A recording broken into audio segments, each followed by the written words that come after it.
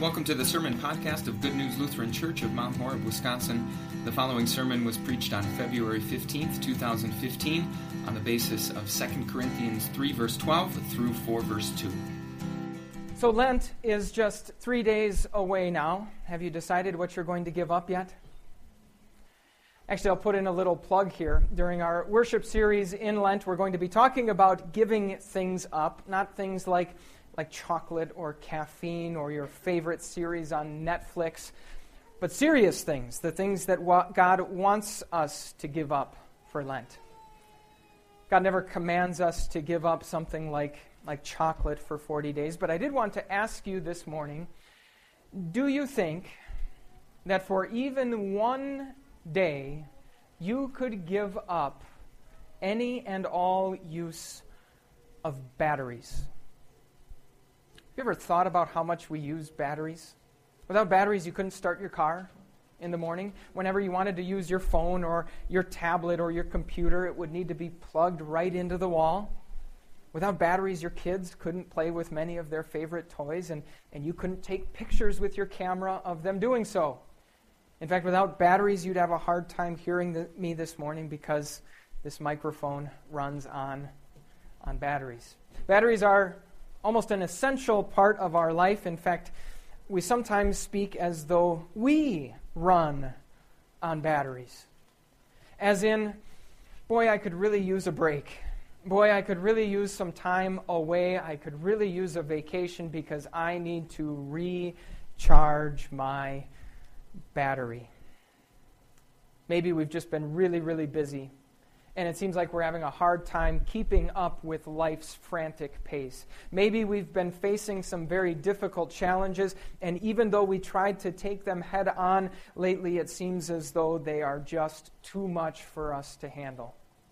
Maybe we've observed some disturbing trends in our own behavior.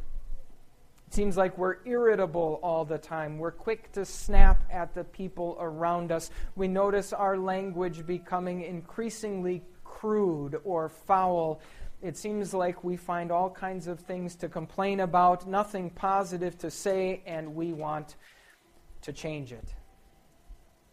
We can think of all kinds of reasons why we would tell ourselves that we need to recharge our battery.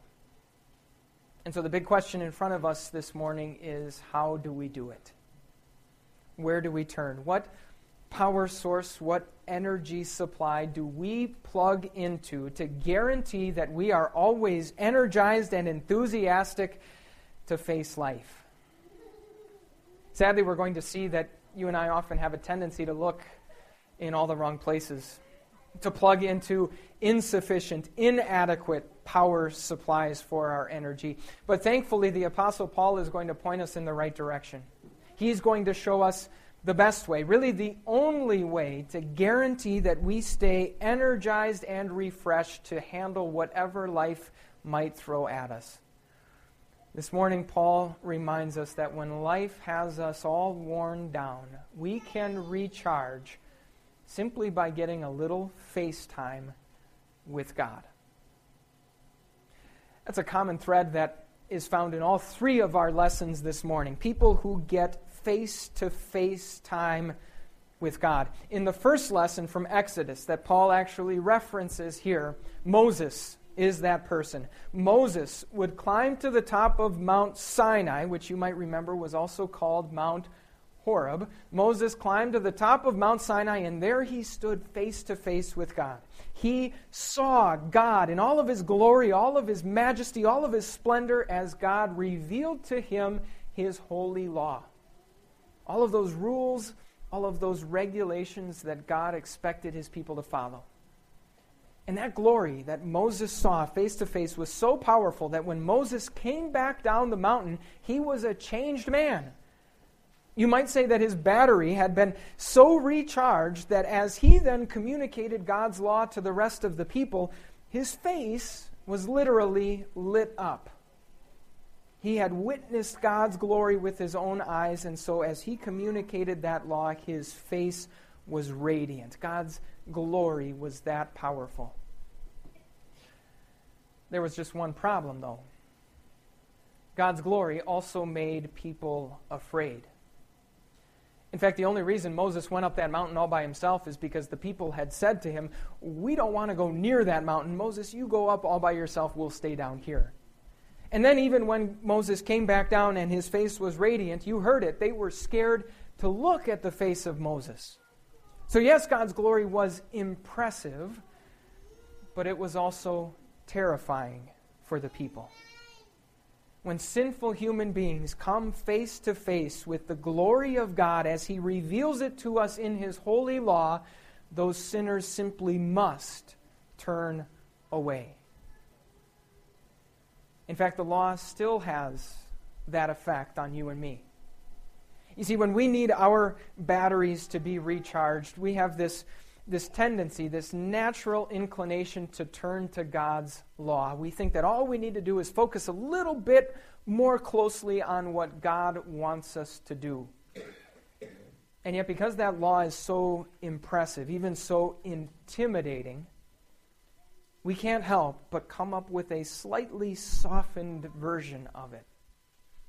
This week I tried to collect a variety of motivational sayings, inspirational quotes that are intended to get people really fired up. Maybe you've heard a few of them before. Every day is a second chance. Remind yourself that it's okay not to be perfect. The only person you should try to be better than is the person you were yesterday. Just be yourself. Believe in yourself. Listen to your inner voice. Do those things inspire you? They might, for a little bit, and it's okay if they do. The problem is they are the exact opposite of what God tells us in His law about His expectations for us. God says, you must be perfect. God says, compare yourself to me. Be as holy as I am. God says everything about you and everything inside of you cannot be trusted because it has been permanently polluted by sin. And God says there are no second chances. One slip up and you are doomed forever. So yes, God's law is impressive. God's law is intimidating. God's law is even frightening. And when we sinners come face to face with God in His law, we can only turn away in fear. So when God's law causes people to turn away, what do you suppose God does? Well, in love, God takes all of that glory, all of that splendor, all of that majesty, and He hides it. He covers it up. He buries it. In fact, that's the lesson that we learn on this Sunday on which we remember Jesus' transfiguration. Yes, as Jesus stood there on the mountain with His disciples, He showed His glory in all of its splendor. He showed them that as God's Son, He possessed the very same glory that God Himself had. And yet on transfiguration, we are also reminded that for 99.9% of the time, all of that glory was hidden. His transfiguration was the exception, not the rule. God hid all of that glory beneath ordinary human flesh and blood. He hid that glory in a human life, and not just any human life, but in a human life that was defined by weakness, ridicule, rejection. He hid it in His arrest, His sentencing, His crucifixion. He buried it underneath torture and brutality and bloodshed and agony. And finally, He covered it up once and for all in His own death and burial. And He did all of that for you. When the brilliance of God's glory makes sinners afraid to approach their God, God in His love covers that glory up so that He can approach us. Now, maybe we'd be quick to say, well, it's too bad Jesus is gone. You and I can't stand face to face with Jesus the way that Peter, James, and John could. Jesus has left us. And Paul would be very quick to respond, no, he hasn't. You see, God still hides his glory in Jesus just as he did before, only now he does it in a slightly different way. Now God makes us promises like this. He says, wherever 2 or 3, are there 2 or 3 in the room today? Wherever 2 or 3 are gathered in my name, just like we are today, there I am with them. Jesus gives us this meal that we celebrate so often here in church called Holy Communion. And he says, take and eat, this is my body. Take and drink, this is my blood. In other words, Jesus still hides all of his glory, only now he hides it beneath ink and paper. He hides it in the humble words of his humble messengers. He hides it in bread and wine. He hides it in a bowl of water at baptism. God hides all of his glory in the gospel. And that's how you and I get to stand face to face with God. That's how you and I get FaceTime with our Creator. In fact, as much of it as we could ever want. When we come face to face with God in all of his splendor and all of his majesty, sinners can only turn away. But because all of that glory has been hidden in the gospel, you and I can stand and stare for as long as we would ever want. So do we always want to? That was kind of the funny thing about those Israelites who had a chance to look at Moses. They didn't want to go up to the top of the mountain and stand face to face with God. They didn't even want to look at Moses when he came back down and his face was radiant.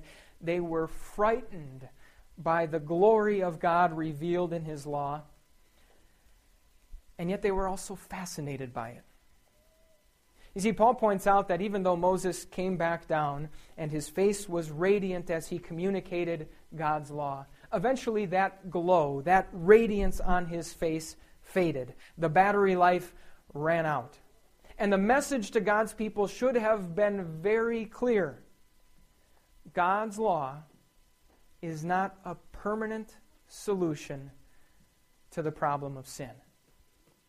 And yet instead of getting that message, Paul tells us that those Israelites, their minds over time became dull. Over time, they became convinced that their relationship with God depended on their obedience to his laws.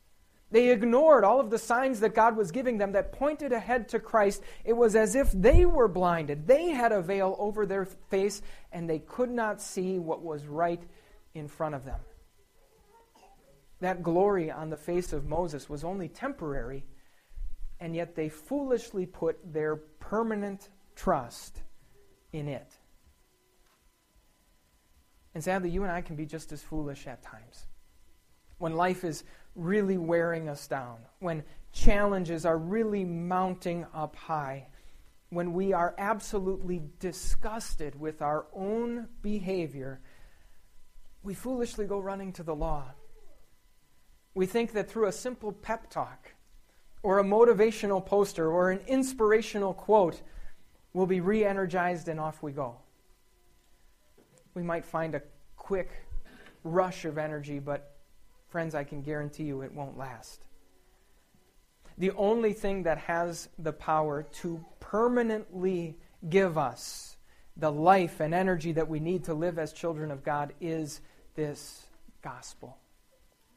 To hear again and again that because Jesus was willing to hide all of his glory, you get his victory. Because Jesus was willing to come to earth and live for you, you are forgiven of all your sins. Because Jesus was willing to suffer and die, you are God's own dear child. There's nothing flashy about it. Nothing impressive about that gospel. In fact, it often seems kind of plain. kind of uninteresting, and maybe even at times we are tempted to think it's a little bit boring. But friends, that's exactly the point. Because that's the only way that we can stand and stare at it for as long as we want. Because all of the glory is hidden. And yet, even though that glory is hidden, we dare not ever think that it's not really there. As we come face to face with God here in the gospel, it will inevitably transform our lives. Here's how Paul says it. He says, "We who with unveiled faces contemplate the Lord's glory, we are being transformed into His image with ever increasing glory." You see, that glory that was on the face of Moses, it quickly faded. And yet the glory that we find in the gospel not only lasts, it actually increases. The longer we stare at it, the more we immerse ourselves in it, the more it transforms us into God's image. The more it changes us into the people that God created us to be.